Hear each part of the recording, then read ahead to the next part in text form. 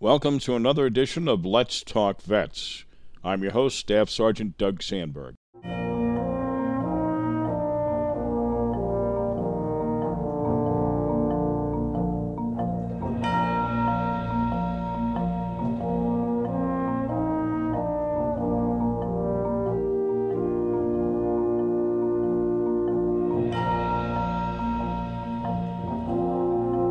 This is where we discuss vet-centric topics, the good, the bad, and the ugly, in the hope that listeners will better understand our veterans will know they're not alone, and perhaps along the way, we'll learn something about each other. We sincerely hope we accomplish that mission. The opinions expressed herein are mine alone as a veteran.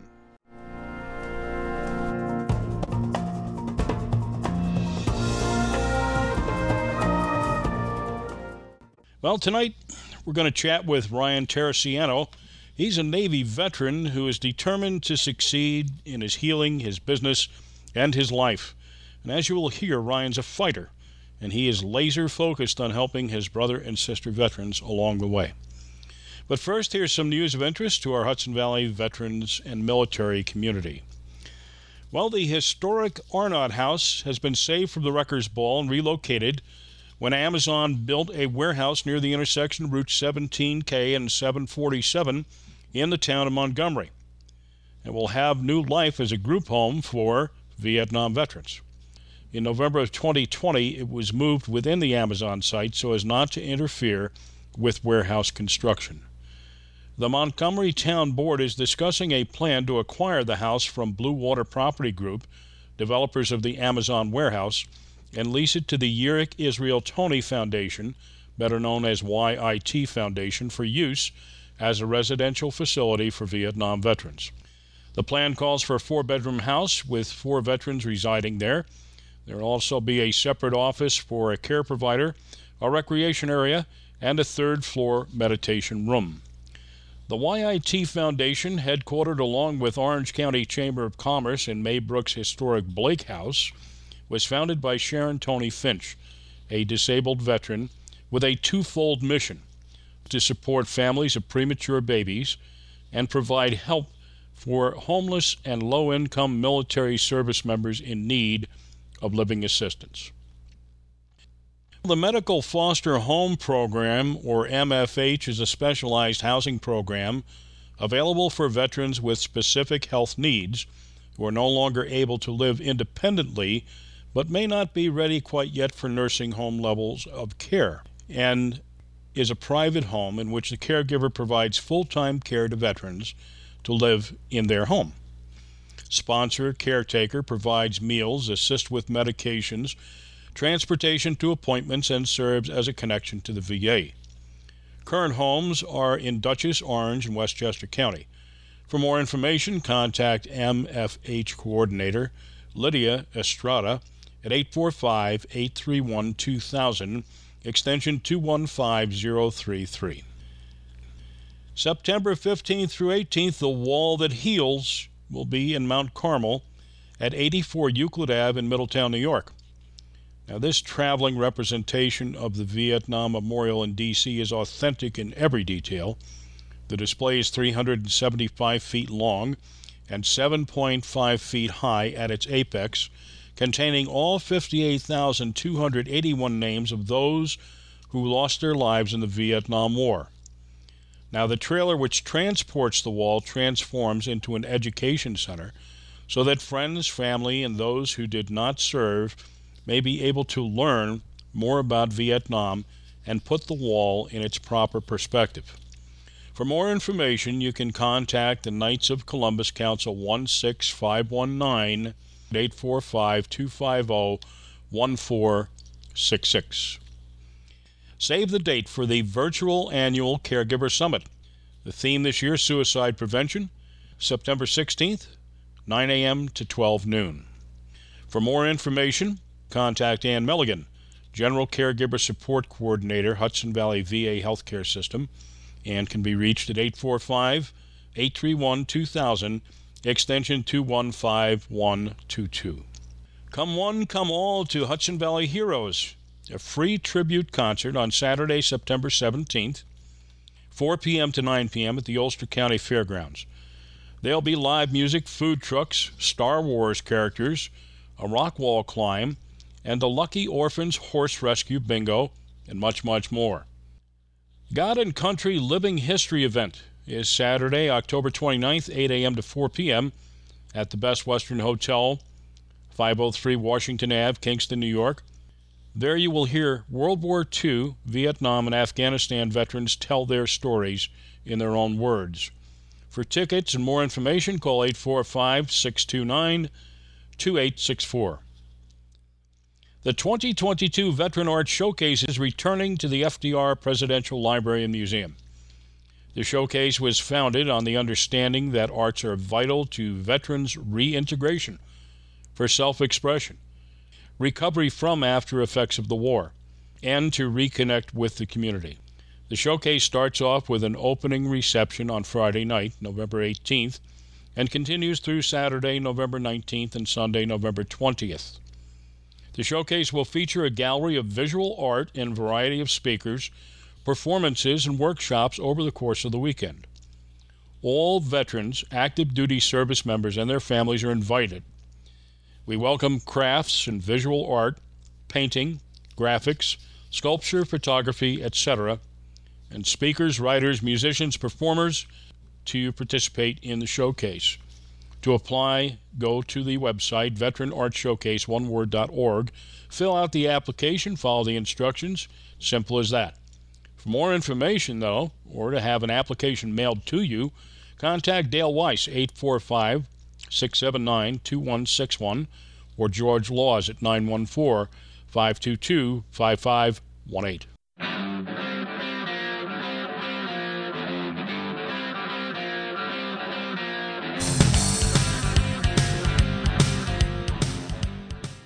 Ryan Terraciano is a rather remarkable young man. As you will hear, he's a fighter on many levels, and I have no doubt that he will succeed.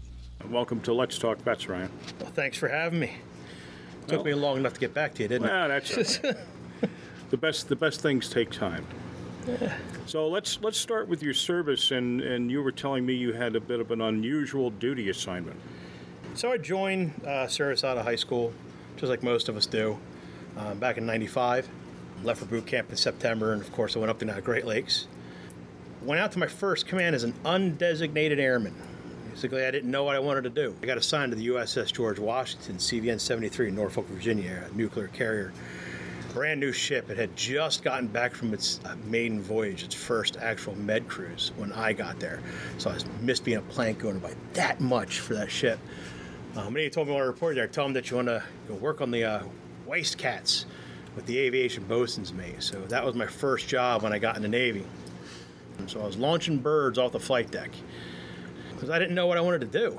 So I was what you call a green shirt. Green shirt, okay. I wore the green color shirt in the V2 division. I was in the Cats 3 and 4, which were called the waste cats.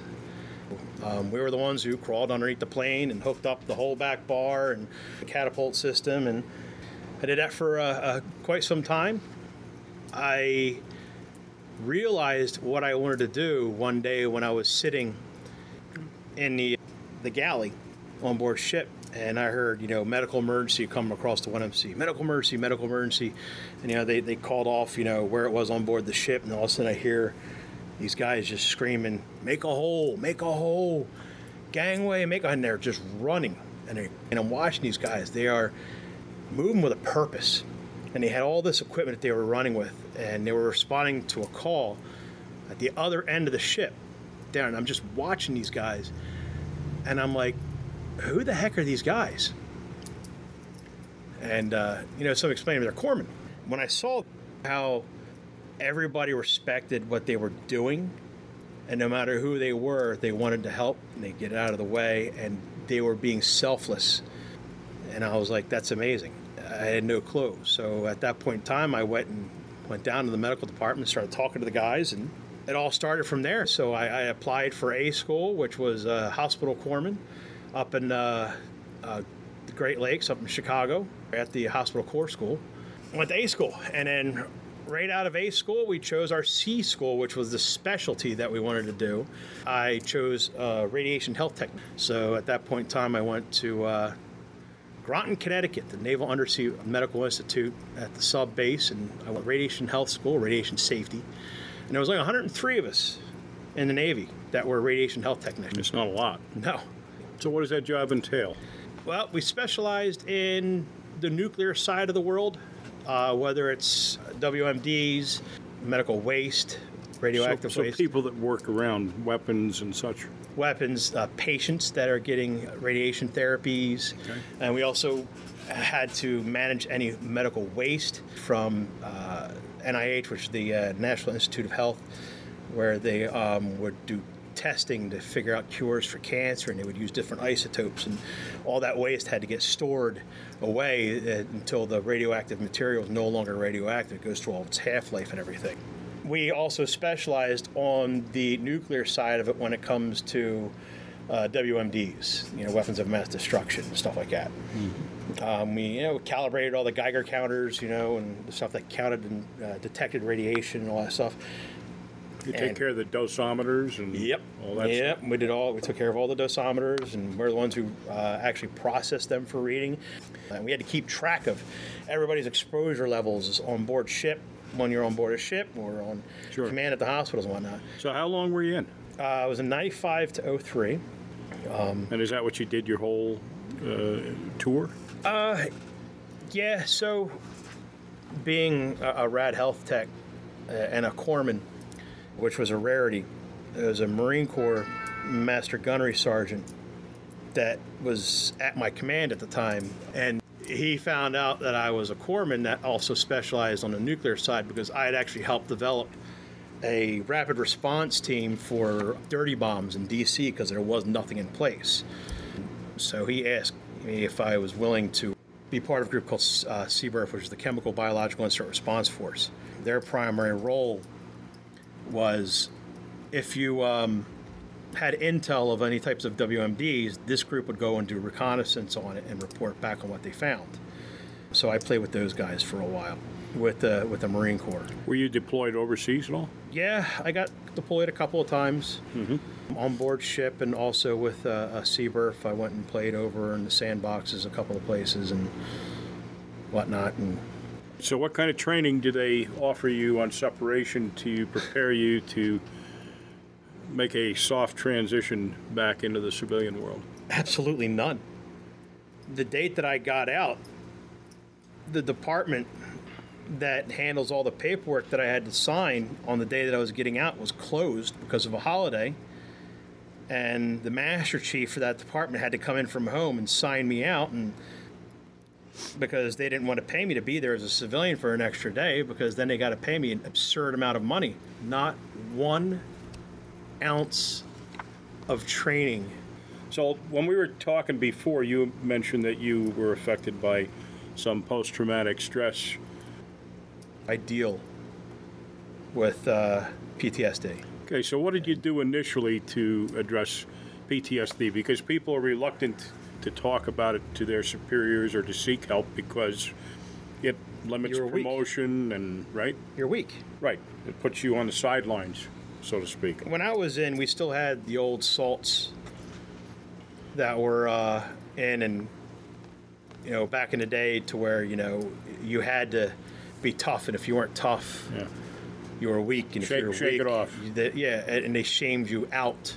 Right. So you never talked about it. You never said it. So did you start experience this while you were still in?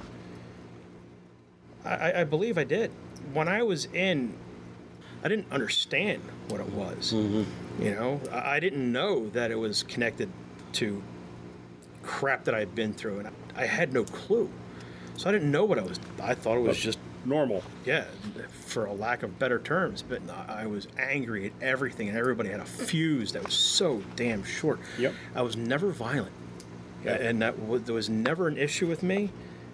I was literally just this walking attitude, and didn't have many friends because of it, and I didn't quite understand, and lived this solitude life. And so you came to the realization that you had some issues and you needed some help, but you told me also you were reluctant to go to the VA and a lot of people are or were. Why in particular? Was it just based upon things that you had heard, or did you go to the VA and get shut down? Never stepped foot in the VA. Okay. I was so angry with the military, how everything went down, that I wanted nothing to do with any of that at all. And from talking to other friends and other people that dealt with that system and hearing the horror stories, I knew that if I went there and had to deal with it, I wouldn't deal with it the right way. Right. And so I was like, you know what? I have a full-time job. I have a career. I have benefits. What do I need these guys for? So I just avoided it. And you've got no way of knowing whether that would have been a help for you or not. No, there's no way for me to know. But watching my friends who dealt with the bureaucracy and the BS that they had to deal with there, and the fact that they would need a doctor's appointment and there's nothing available for months, but yet there's nothing available for them to go in place of that doctor. Right. Why is it set up to where we have to go there? Why can't it be treated like regular health insurance to where we can find an in-network doctor or an out-of-network doctor, whatever it may be, that has the ability to see us and go see that doctor? Why do I have to go to the VA? Yeah. You know, there's guys that are dying because they need a procedure, right, and they can't get in to see it. But there's hospitals that have the ability to see you, but you can't because you have to go to the VA. Why? Right. I had health insurance with the careers that I was in, you know, and I just didn't have to deal with it. So you had a good job, you had a good career, and then along came COVID. So tell us what happened. COVID was the best thing that ever happened to me. Really? The shutdown? Yeah. I know it sounds odd, and I don't mean any disrespect to anybody who had a hard time dealing with it and lost family members and whatnot. How so? I was part of the management team at the Cartwright Resort and Indoor Water Park. That's over here, right? Yeah, over in Monticello. Monticello. I was working 16-hour days, 5, 6, 7 days a week. I absolutely loved the people that I worked with. I had never worked with such an amazing group of human beings. That was the management that worked there. With any job that I ever had prior to when I worked for a banking company, you know, this was a company that actually cared about you, but the problem was staffing was an issue and the guests were absolutely mean to you, and I didn't realize that I was going down that spiral again because I was getting beat up on a daily basis at work. And then the pandemic happened, and we got sent home. They shut us down. We literally got a phone call saying, hey, we're not coming back to work. It's going to be 2 weeks before we open back up. The story that everybody heard. So 2 weeks go by, and we're having meetings. We're not opening up. We're not opening up. That went on for months. We got a list of things that we had to get in place from Governor Cuomo to be able to open back up. And we actually went above and beyond what they wanted us to do. And they stopped returning our phone calls. They stopped returning our emails. I was part of the management team. I was part of this. Yeah. This is all hearsay. And it got to the point to where they let the casino open up, but they didn't let us open up. And we had more things in place to protect the public than the casino did. But they wouldn't return our calls or emails. So I decided, you know what? I can't deal with this. And the reason why I say it was the best thing that ever happened to me is because when the pandemic happened and everything got shut down, I was out on the river 4 or 5 days a week with my son on my kayak, fishing and hiking and everything else that you imagine outside. And I came to the realization that I was slowly drowning at work. And when I got outside, I literally found a peace of mind that I didn't know was there. It literally turned into a form of therapy for me, to where I was sleeping through the night. I wasn't having night terrors. My fuse wasn't as long as it used to be. I wasn't snapping at my son. I became a nice person again, and my stress was gone, and my anxiety was gone, and I was like, you know what? I'm not going to go back. I can't go back to the resort, because I came to the realization that I was literally finding my peace outdoors. So I started thinking about it. I spoke with a friend of mine, a civilian aide secretary of the Army down in Philadelphia and D.C. and whatnot, and I did a lot of work with him and other individuals in the city of Philadelphia, and working with, VetNet and the Veterans Coalition and stuff like this, and work with DAV and IAVA and the Travis Manning Foundation and so forth. There was a bunch of that we did a lot of work with, and I was like, you know what? I want to start a 501c3, and I want to be able to take veterans and first responders and dispatchers, because a lot of people don't realize, because I'm a volunteer at the Jeff Ambulance Corps, and I'm a volunteer at the Coshecon Ambulance Corps, and I'm a volunteer at the Sullivan County Rescue Dive Team. And all these guys, even those, because they're not prior, some of them aren't prior military, they all deal with the same head issues that I deal with, because they're seeing a different version of war.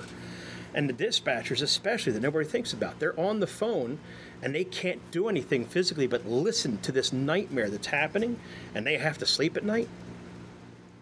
So I wanted to start a program where I could take veterans out, put them in a kayak, put them in a canoe, put them in a tube, give them a fishing rod, have them go fishing, take them on a hike, take them camping.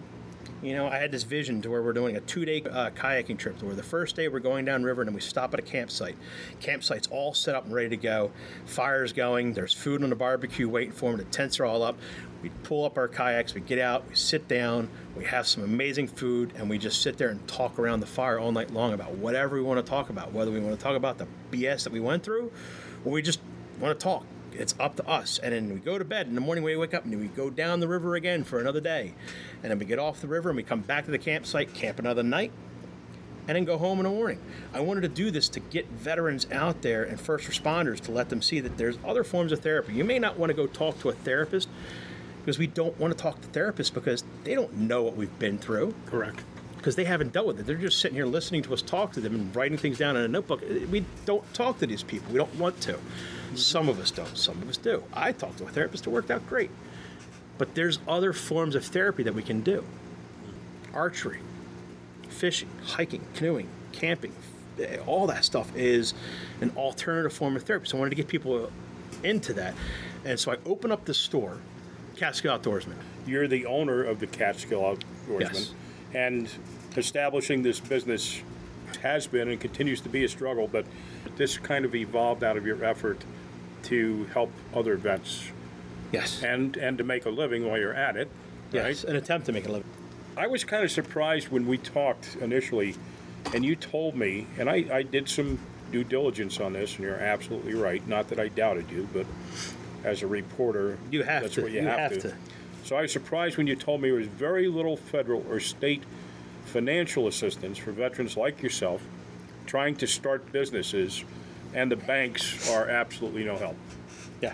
Tell us about that, trying to secure some kind of finances to open this establishment, not only for the secure the building, the insurance, the business process, all the stuff, plus the stock, all that stuff that goes with it. It's an expensive proposition. Extremely. I have no money to do it. Right. And I'm too proud to ask for money from a friend. Right. And then you finally decide, you know what, let's go ahead and give this a whirl. Let's try and find money. Let's go talk to the banks. You step outside of that comfort zone, and I'm going to go talk to the banks, nervous about it, because I'm asking for help, and I don't want to ask for help. And then the banks won't even talk to you. So that's, bam, it's a hammer on a nail, just pushing it farther into that block of wood.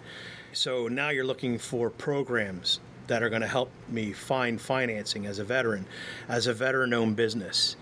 And you're scouring the internet, and everything that you're finding is grants only for existing businesses. Nothing new to help me open up. Bam, there's another whack on that nail. So then you reach out to the VA, which you've never done before. Mm-hmm. And I spoke with John Crotty, an amazing human being. Yes, he is.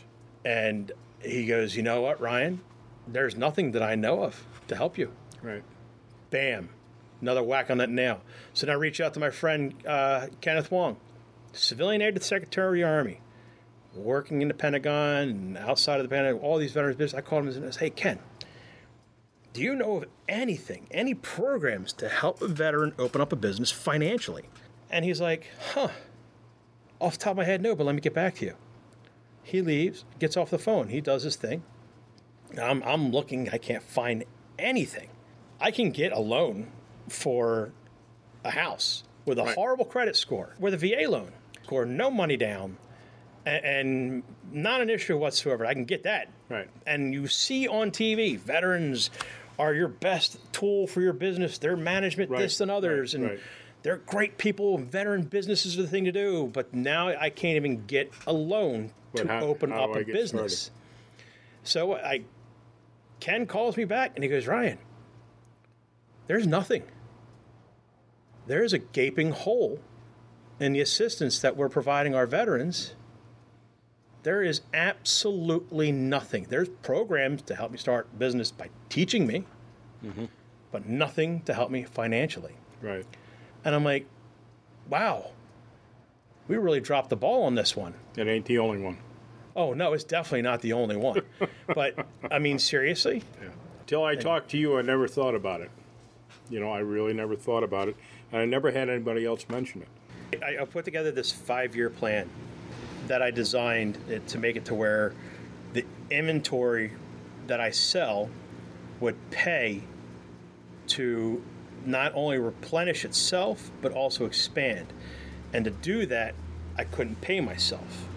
And when I reached out to the banks to get financial assistance, I was looking for about $150,000 to $200,000 to start it up. And I'm all ready to sit down at the table and give them my vision and give them my plan and show them on paper how I see that this can do it. This can work. So you had a business plan. I had a plan. And they wouldn't even schedule an appointment until I got a hold of one bank, and the individual on the phone said to me, and he goes, hey, look, I'm going to be brutally honest with you. And I said, please do, because I can't get any information anywhere on what's going on. And he goes, no bank is going to sit down with you. I said, okay. And he goes, and here's why. He goes, you have no skin in the game. And he said, you're asking for a bank to lend you money to create inventory and open up a business when you have nothing into the business. And he goes, and because of that, you have no incentive to do good to get that money back, because the bank is the one that's taking the risk, not you, because you don't have anything into it. If you had like 30% of what you needed into it, then the banks will sit down with you. And the thing is I really didn't. When they shut us down, everything that I had in savings went away to pay my bills. So if you had had a house or something to put up as collateral, that would have been a different story. I could have taken a loan out against my house. Yeah. Yes. Yeah. That wasn't. You didn't have a house. No. And this individual is the first to explain to me that's not going to happen. And you know what? And I said, you know what? And I appreciate you being honest, because you're the first person to tell me this. Because I've been on the phone with credit unions, I've been on the phone with local banks that say they want to make the community grow. Yeah. Would not even sit down with me. And I'm like, you got to be kidding me. So what I ended up doing is I started trying to find individuals who could help out. And I had 2 personal friends who said that they could lend me some money to do it. And these individuals weren't in positions at the time to where it was like, they were making good money. Now, one of them was a single dad, a personal friend of mine. He ended up getting what we call COVID rich. Okay. From all the money because of his daughter and everything, and he just put it in the bank. And I sent him my 5-year, and I looked at it, and he goes, I think this is a great idea. We did our research, and he goes, I got $20,000 I can lend you. I started crying. I said, you got to be kidding me. Absolutely. And another personal friend of mine, he has no money. He lent me $5,000. So, but for that, you started off with literally nothing. When they told me that they could do that, I was like, well, I got to get this thing open. I literally maxed out every single credit card that I have just to do the construction work and get the space built. And how long have you been here now? Not even a year yet. Not even a year. No. And you you had some problems getting inventory in for the same reasons, I guess, right? Oh, yeah. So when I first opened up, I couldn't get any inventory. The kayak companies weren't taking vendors on until 2023 and 2024. And I was trying to put together a rental fleet for skis. Because of COVID, right? Yeah, COVID shut down everything. They had stock that they had to move before they started. Well, it's because the big box companies. Oh, I see. When you look at Walmart and Dick's and Tractor Supply, they have contracts with them that they have to fulfill their orders. So because there was a shortage in things being produced, they had to fill them, so they couldn't take anything new on because they were having difficulties providing product for all their other people. So that hurt. And then the fleet of skis that I was trying to get to put together to do ski rentals, because I had families that wanted to rent skis. Because we have 17 ski resorts around us and only 2 places that you get skis from. And they're an hour away.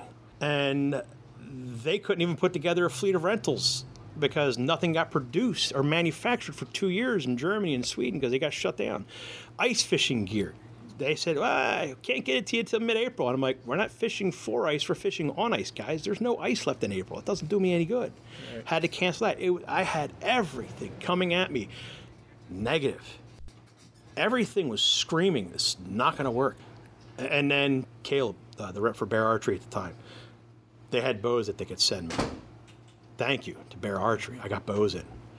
And the rep was an amazing human being. He goes, we're only going to get you stuff that you're going to sell in that footprint because of the median income in that area. Sure. I said, okay. Lancaster Archery were able to give me a wholesale account with them. And they sent me a little bit of inventory. So I actually had archery gear. So I was like, you know what? We're going to open up the archery range inside. The whole back of the building is going to be an archery range, and I'm going to do leagues because I've got to do something. I got to get open. I can't keep, running here on fumes with nothing going on, because the owners of the building, they helped me out so much. They held onto the space for over 6 months without charging me a dime because they want this here in town. And you're also a technician as far as archery goes. Yeah. Is that something that you taught yourself, or did you go to school for that? Or I learned a long time ago the basics of it when I was in the Boy Scouts. I instructed with them when I was a little bit older, and I've always had an interest in archery, and I've always worked on bows, friends' bows. I never really had time or the money to buy my own good bow, because for me it was always a recurve bow. Right. And I had a good group of friends that I'd known when I was in the military as well that taught me a lot when it came to working on compound bows. And it's something I always loved doing, just never really had the time to do it because I was working 16 hours a day. Is that a weapon that's used in the military these days? Bow? No, they're not. But no, I've been working on bows for quite some time. And it's funny because it always came... the mechanics of it, the physics behind what these bows do and everything and how they work, it's always made sense to me. It was intuitive. Yes. Right. So you're also working very closely with the new Sullivan County Vet to Vet in Monticello, and you started some archery events or an archery league, or? Yeah, so I had a couple of guys just show up. I was 3 guys. I had the full beard going on, and they come walking in, and they're like, oh, we're Vet to Vet over in Monticello, and what we do is we provide programs for veterans to do to get them out of their house and give them something to do, and we pay for it. I'm like, okay. Kind of like the same thing that you were talking about as exactly far as going down the river, right? I'm like, that's amazing, because I told them I was wanting to start up this 501c3 for veterans and everything, and they were like, well, now you don't have to because you do it through us. I said, absolutely. Wow. So I went and I filled out the paper with them. So I'm a registered veteran-owned business with Vet to Vet, which is Action Towards Independence, with Alex and Lauren, and then also Ryan. They all work there. And so now what happens here is every second Wednesday of the month, we do a Veterans Night. From 5 p.m. to 7 p.m., a veteran can come in here, active duty, reservist. They all come in here and they get to use the archery range. I have equipment for them to use, or they can go outside and do some axe throwing, and it's all free of charge for them. Because what Vet to Vet does, because they're a state-funded program, is they actually pay me for the veterans to do it. So they're helping me by providing me business, and I am now get to, in return, help the veterans, which is what I've been wanting to do. Wow. The issue that we're running into is the typical issue that we deal with veterans.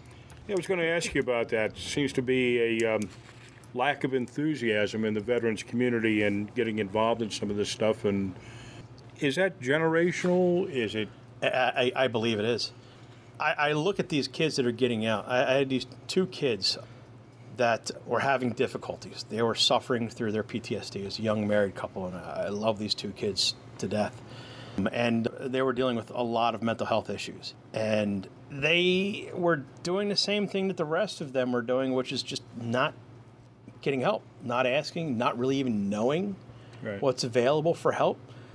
the thing is we've been programmed when we were in to suck it up. And because it's been programmed into us for so long, it's what we keep doing. What we do find that when a couple of veterans get together, even if they never served together, both of their attitudes and their personalities, they change. It's because regardless if one of them deployed or not deployed, regardless if one of them is a combat vet or not a combat vet, it doesn't matter. They're both veterans. They both went through their own piece of hell. And they know what needs to be said, what doesn't need to be said. And you literally can just stand in a room with a bunch of other veterans, not even say a word, and they all will breathe a sigh of relief because their brother is right there with them again, and they have that camaraderie, that what they've been missing since they got out. So now we're involved with Sullivan County Vet to Vet, and every second Wednesday, you're doing an archery thing here. Archery and axe throwing. Till 7 o'clock at night. 5 to 7. Yeah. What do you do? Coffee after that, or whatever? You know, I'm open till 9. Let's Talk Vets is on the second Wednesday at 7 o'clock. Is it? There we go. So we start when you finish. There you go. Okay, the building that you're occupying has a unique history you're telling me about. Let's share that because I think that's cool. Yeah. So here where I'm at, the address is 4882 State Route 52 in Jeffersonville, right? Yeah. From what was explained to me is the front portion of this building was a schoolhouse. Which was here? No. No. This was up the road by where the Lions field is, which is the baseball field by the town hall. Okay. And what they had done is back in the day, apparently it was cheaper to pick up the building and move it than it was to build a new one. So they pulled the building up, they put it on logs, and they had a team of horses. I mean, they rolled the building down to where it is right now. And then they added on the back portion. There used to be a bell on the top of the building, and that bell was taken. School bell. Yep, a school bell. That bell was taken, and now it's on display up at the Sullivan West Elementary School. So it was like a one-room schoolhouse is what it was, actually, guess, right? 2 stories. Two stories? 2 rooms. Wow, big time. Yep. I always wondered why the stairs to the second floor were really wide, like 6.5, 7 foot wide stairs and very long sloping. Okay. That's because of the schoolhouse. Okay. So there's a lot of people can go up and down. And then they built this back of the building on, and they put a bowling alley in. And now it's the Catskill Outdoorsman.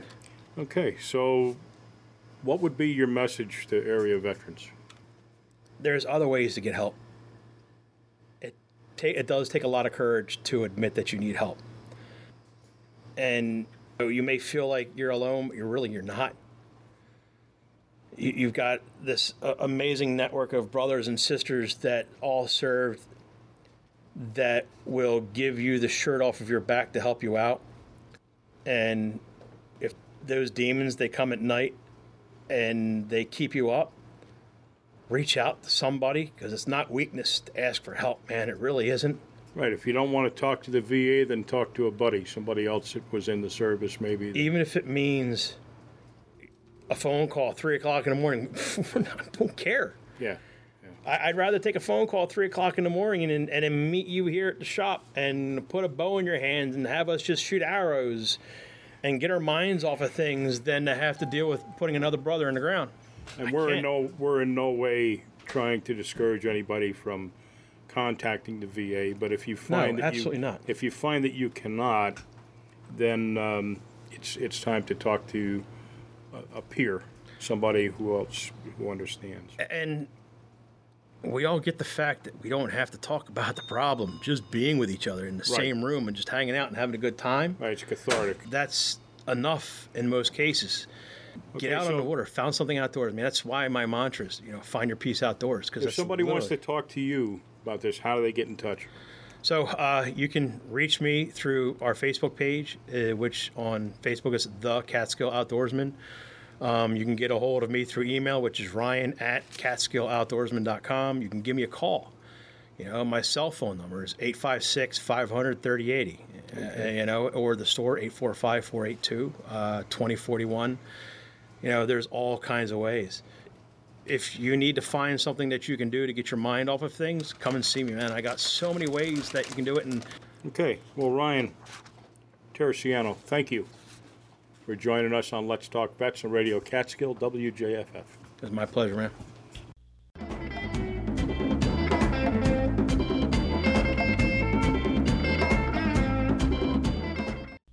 Well, here's a story that we don't like to talk about, but these stories keep coming about, don't they?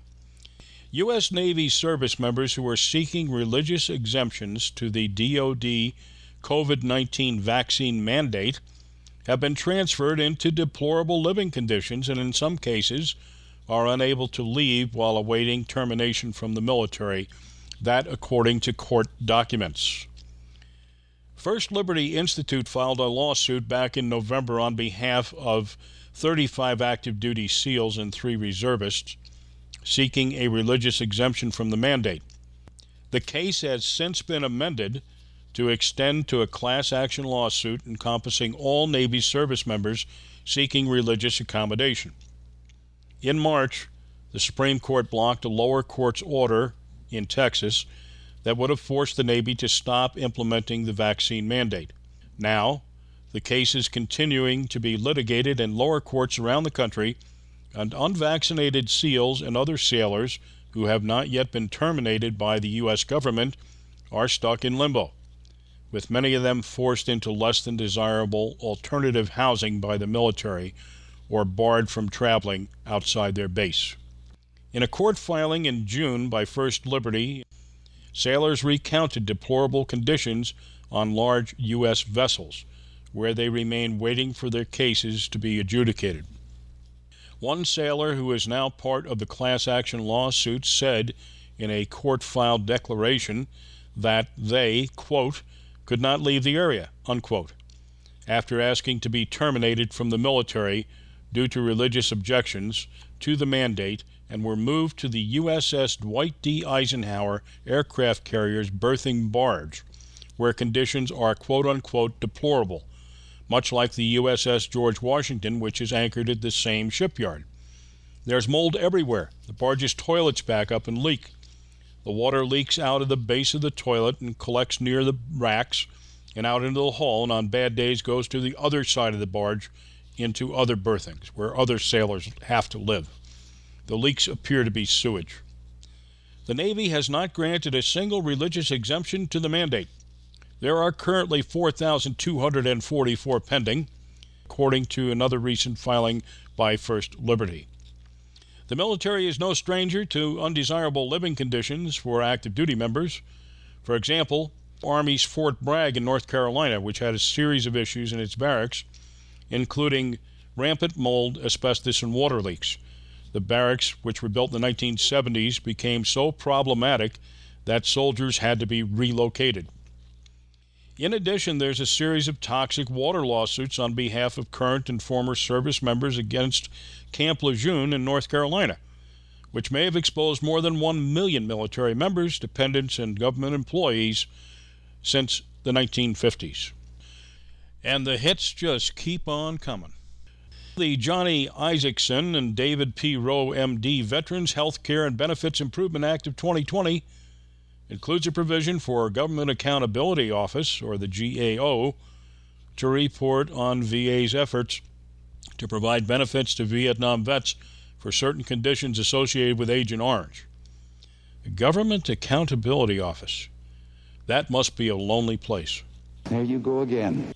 Recently, the GAO released the details of the study that shows only about 8% of Vietnam vets who received disability compensation claim decisions for 3 conditions associated with exposure to herbicides were granted benefits by the Department of Veterans Affairs, according to GAO's analysis of VA data from fiscal year 2003 through 2021.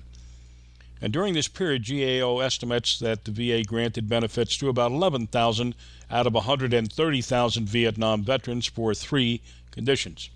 These conditions are early onset peripheral neuropathy, or nerve damage, and 2 other skin conditions resulting in skin blisters.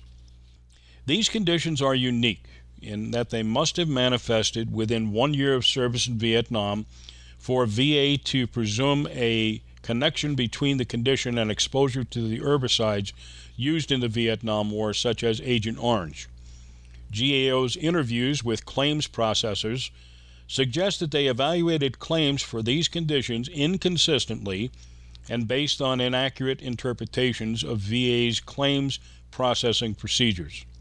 Specifically, during interviews at 3 selected offices that process Agent Orange claims, GAO heard inaccurate statements about 1. When the 1-year manifestation period requirement applies, and 2. What types of evidence can be used to address this requirement or support requesting a medical opinion that could be used to support a veteran's claim. VA's guidance does not clearly address these issues. Without clear guidance, claims processors may incorrectly apply the 1-year manifestation period requirement when veterans have evidence suggesting a direct connection to service, and in turn could inappropriately deny benefits to some Vietnam veterans. The GAO estimates that removing the 1-year manifestation period requirement for the 3 conditions could cost the VA, aka the American taxpayer, between $16.7 and $25.8 billion over 10 years. I would humbly submit to you that if we can spend $440 to $600 billion over the next 10 years to relieve student debt from people that allegedly could read and write and signed a document making them responsible to repay their student loans, the cost of taking care of our military members and veterans should be irrelevant. We wrote you a blank check backed by our lives. Now it's time to pay up. This estimate includes disability payments of $12.6 billion to $18.5 billion for about 130,000 to 217,000 veterans with these conditions, although primarily for peripheral neuropathy. It also includes increases in VA healthcare and administrative costs. And for more information, you can contact Elizabeth H. Curda at 202-512-7215. Sometimes it seems like all we discuss is bad news. I desperately want to bring you some good news, but until our elected officials stop playing games with the health of our active military and our veterans, I must continue to report to you the hard truth. It's time to hold these people accountable. And when you go to vote, make sure you understand the records of the people you are voting for as it relates to the military and the VA. Now, in our last program, we reviewed some of the most egregious injustices affecting U.S. military personnel and veterans. The common theme seems to be Congress's failure to act on issues which threaten the life and well-being of those who are and have served until it becomes a political liability. Then and only then will our representatives and senators get off their collective butts and at least make it look like they care about us. The current list of atrocities includes care for those exposed to Agent Orange in Vietnam. It only took, 50 years to get that squared away? The burn pits in the Middle East, 20 years. The Philips CPAP recall. The polluted potable water at Camp Lejeune. And the substandard ear protection issued to so many over the years, and I have no doubt that list is much longer. Stay tuned. Now, whether you are among the 1%, not the uber-rich, I'm talking about those who put their lives on the line to protect us all, the roughly 2 million active and reserve military protecting the 332 million Americans as of 2021, you should take note.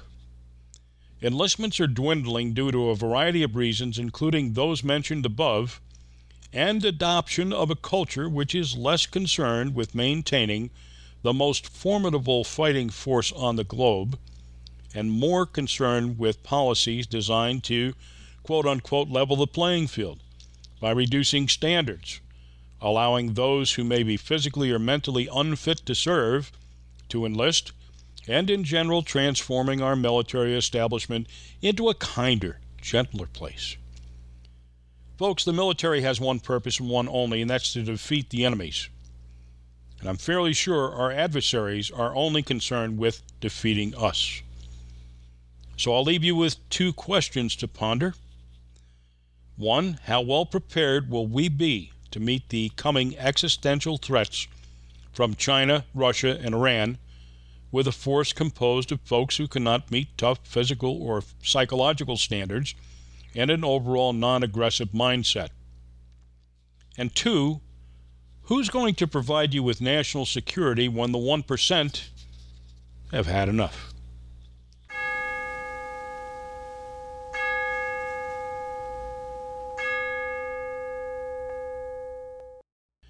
During the summer of civil unrest, mayhem, and insurrection across the U.S., we repeatedly heard the phrase, "say their name," to emphasize those who were allegedly killed unjustly by law enforcement, and indeed, those who were should be remembered. As you probably know, August 26 was the one-year anniversary of the suicide bombing, which killed 13 U.S. service members during the final hours of President Biden's chaotic retreat from Afghanistan. Their deaths were unnecessary. Please take a moment to reflect as we do what their commander-in-chief has failed to do: say their names.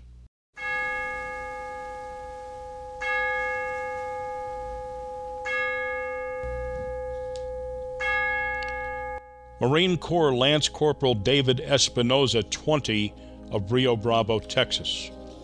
Marine Corps Sergeant Nicole G., 23, of Roseville, California.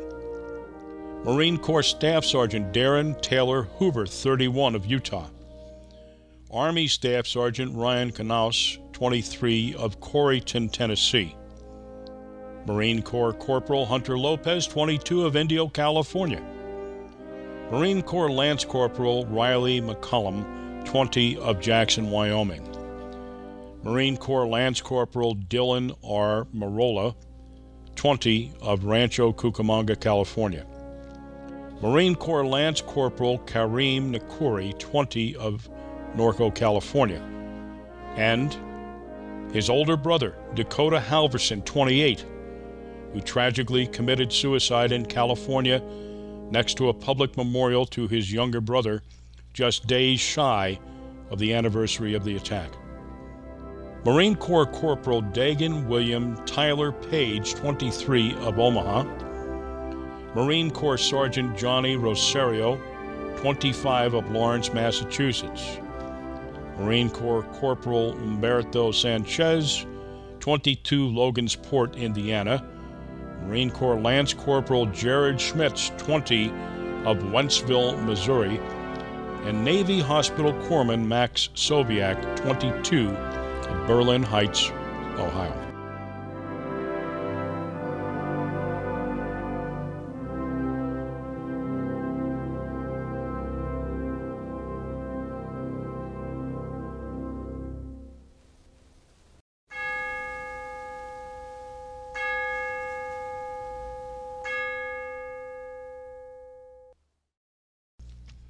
Well, we wish to acknowledge the following people and organizations that made this show possible tonight. 13 brave men and women who gave their lives helping others to flee the coming collapse of Afghanistan 1 year ago, August 26th. Ryan Terraciano, U.S. Navy veteran. The Military Times, the New York Post, and Fox News Digital. And, of course, you for joining us once again on Let's Talk Vets. Let your friends know about this program and share with us your comments and suggestions for future shows. Also, send us your upcoming events so we may feature them on the air, both in our normal public service announcement segments and this program. You drop me an email at vets@wjffradio.org. If you or someone you know is experiencing problems or need to speak to someone, 24/7 confidential crisis support is available. It's simpler now than ever. All you have to do is dial 988 and press 1. You can still send a text message to 838-255, or you can start a confidential online chat session at Veterans Crisis Line, that's one word, .net. Until our next formation, I'm your host, Staff Sergeant Doug Sandberg. Thank you for listening. Thank you for your service. Company dismissed. So we'll leave you tonight with a song by Louis Armstrong from the soundtrack of Good Morning Vietnam. It was very effective in that movie as it accentuated the stark contrast between the lyrics of the song and the setting. In that regard, it's as relevant today as it was then. Good night.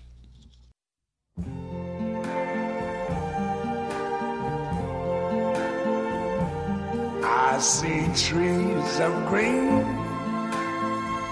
red roses too. I see them bloom for me and you. And I think to myself, what a wonderful world.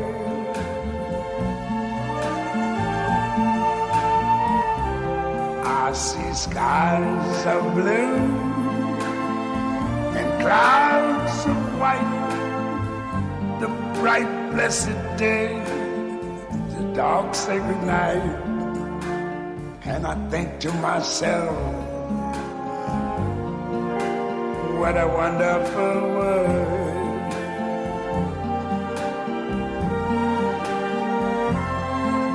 The colors of the rainbow, so pretty in the sky, are also on the faces of people going by.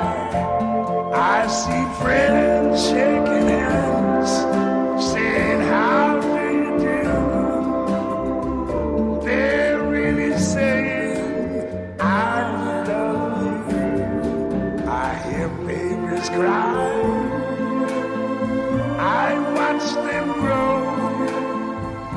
They'll learn much more than I never knew. And I think to myself, what a wonderful world. Yes, I think to myself, what a wonderful world.